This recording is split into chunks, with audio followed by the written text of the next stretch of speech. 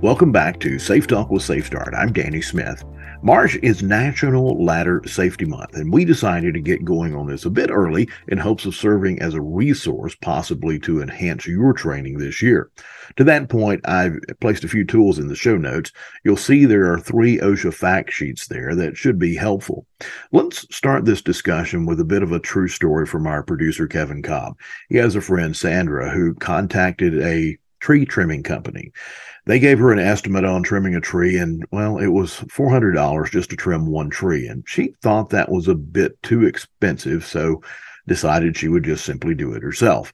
She leaned the ladder against a tree, not tying it off, and as she was trimming, she needed to move the ladder over just a bit.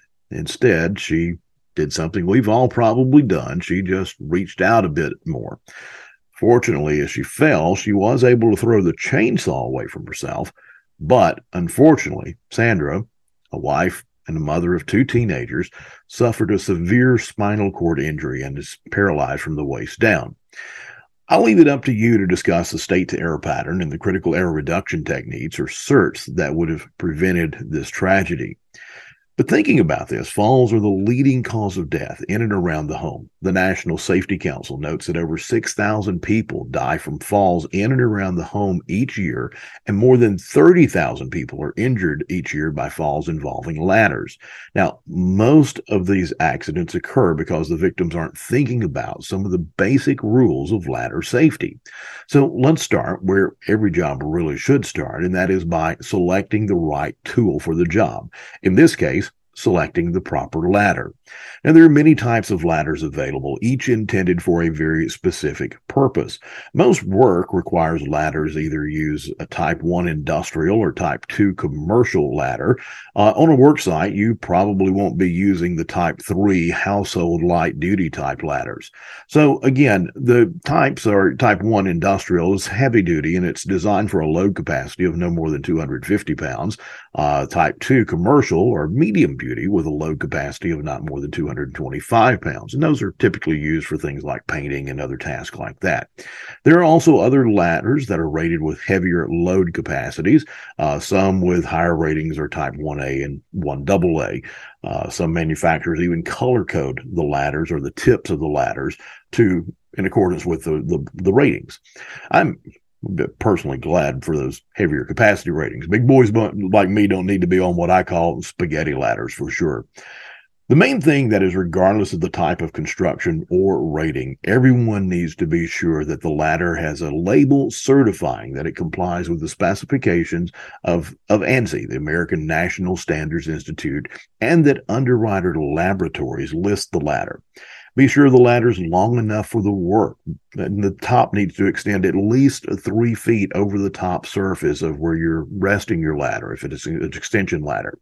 That's probably one of the most common mistakes people make when performing a ladder set. The next part really should go without saying, but, well, if you're like me, you've probably seen some pretty strange things out there. If the work involves possible contact with sources of electrical current, make sure you're not using an aluminum ladder.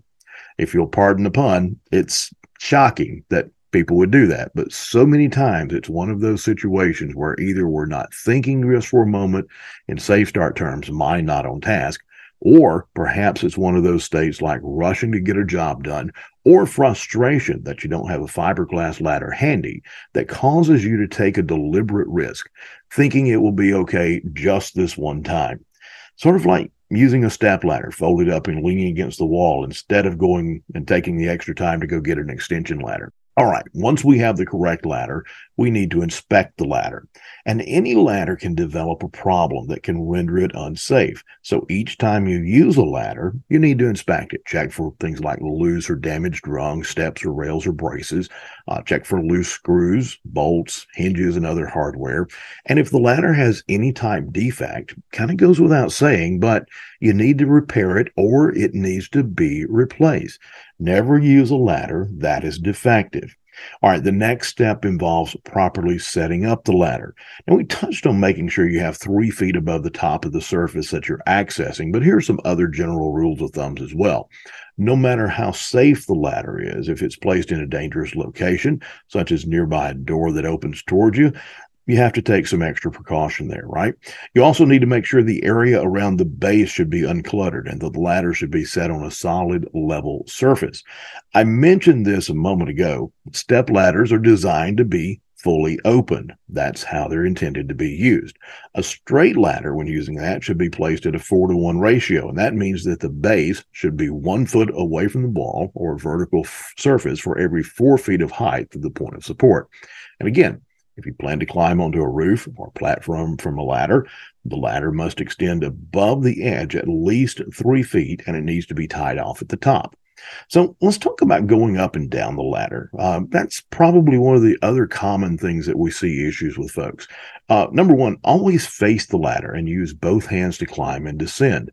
Keep 3 points of contact at all times and carry tools either in a tool belt or perhaps raise and lower them with a hand line. Now, all of these may seem like just common sense rules to keep in mind, but I would remind everybody that, well, common sense isn't always common practice, all right? Some people say not everybody has common sense, but I really disagree with that, right? We just need to make sure that we're practicing common sense. And that means sometimes taking a moment, stepping back, and, well, self-triggering on some of those human factors that can affect us, being in a rush, being frustrated, whatever it is, being complacent, working around the ladders because we've used them forever. So, you think about it. You go back and you think about some of the first time that you were on a ladder, thinking about some of those first teachers that taught us how to be safe on ladders. You probably heard something like this from your grandfather even. Always hold on with one hand, never reach too far to either side or to the rear.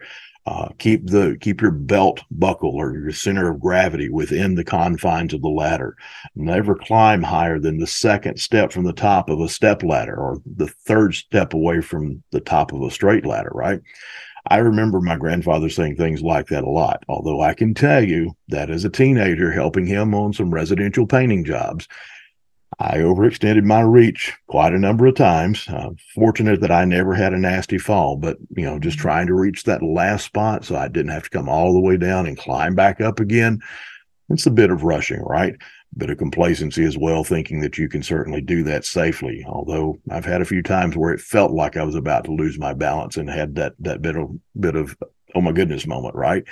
So sometimes it's not just about knowing the procedures. It's about not allowing the human factors to overwhelm your training in the moment.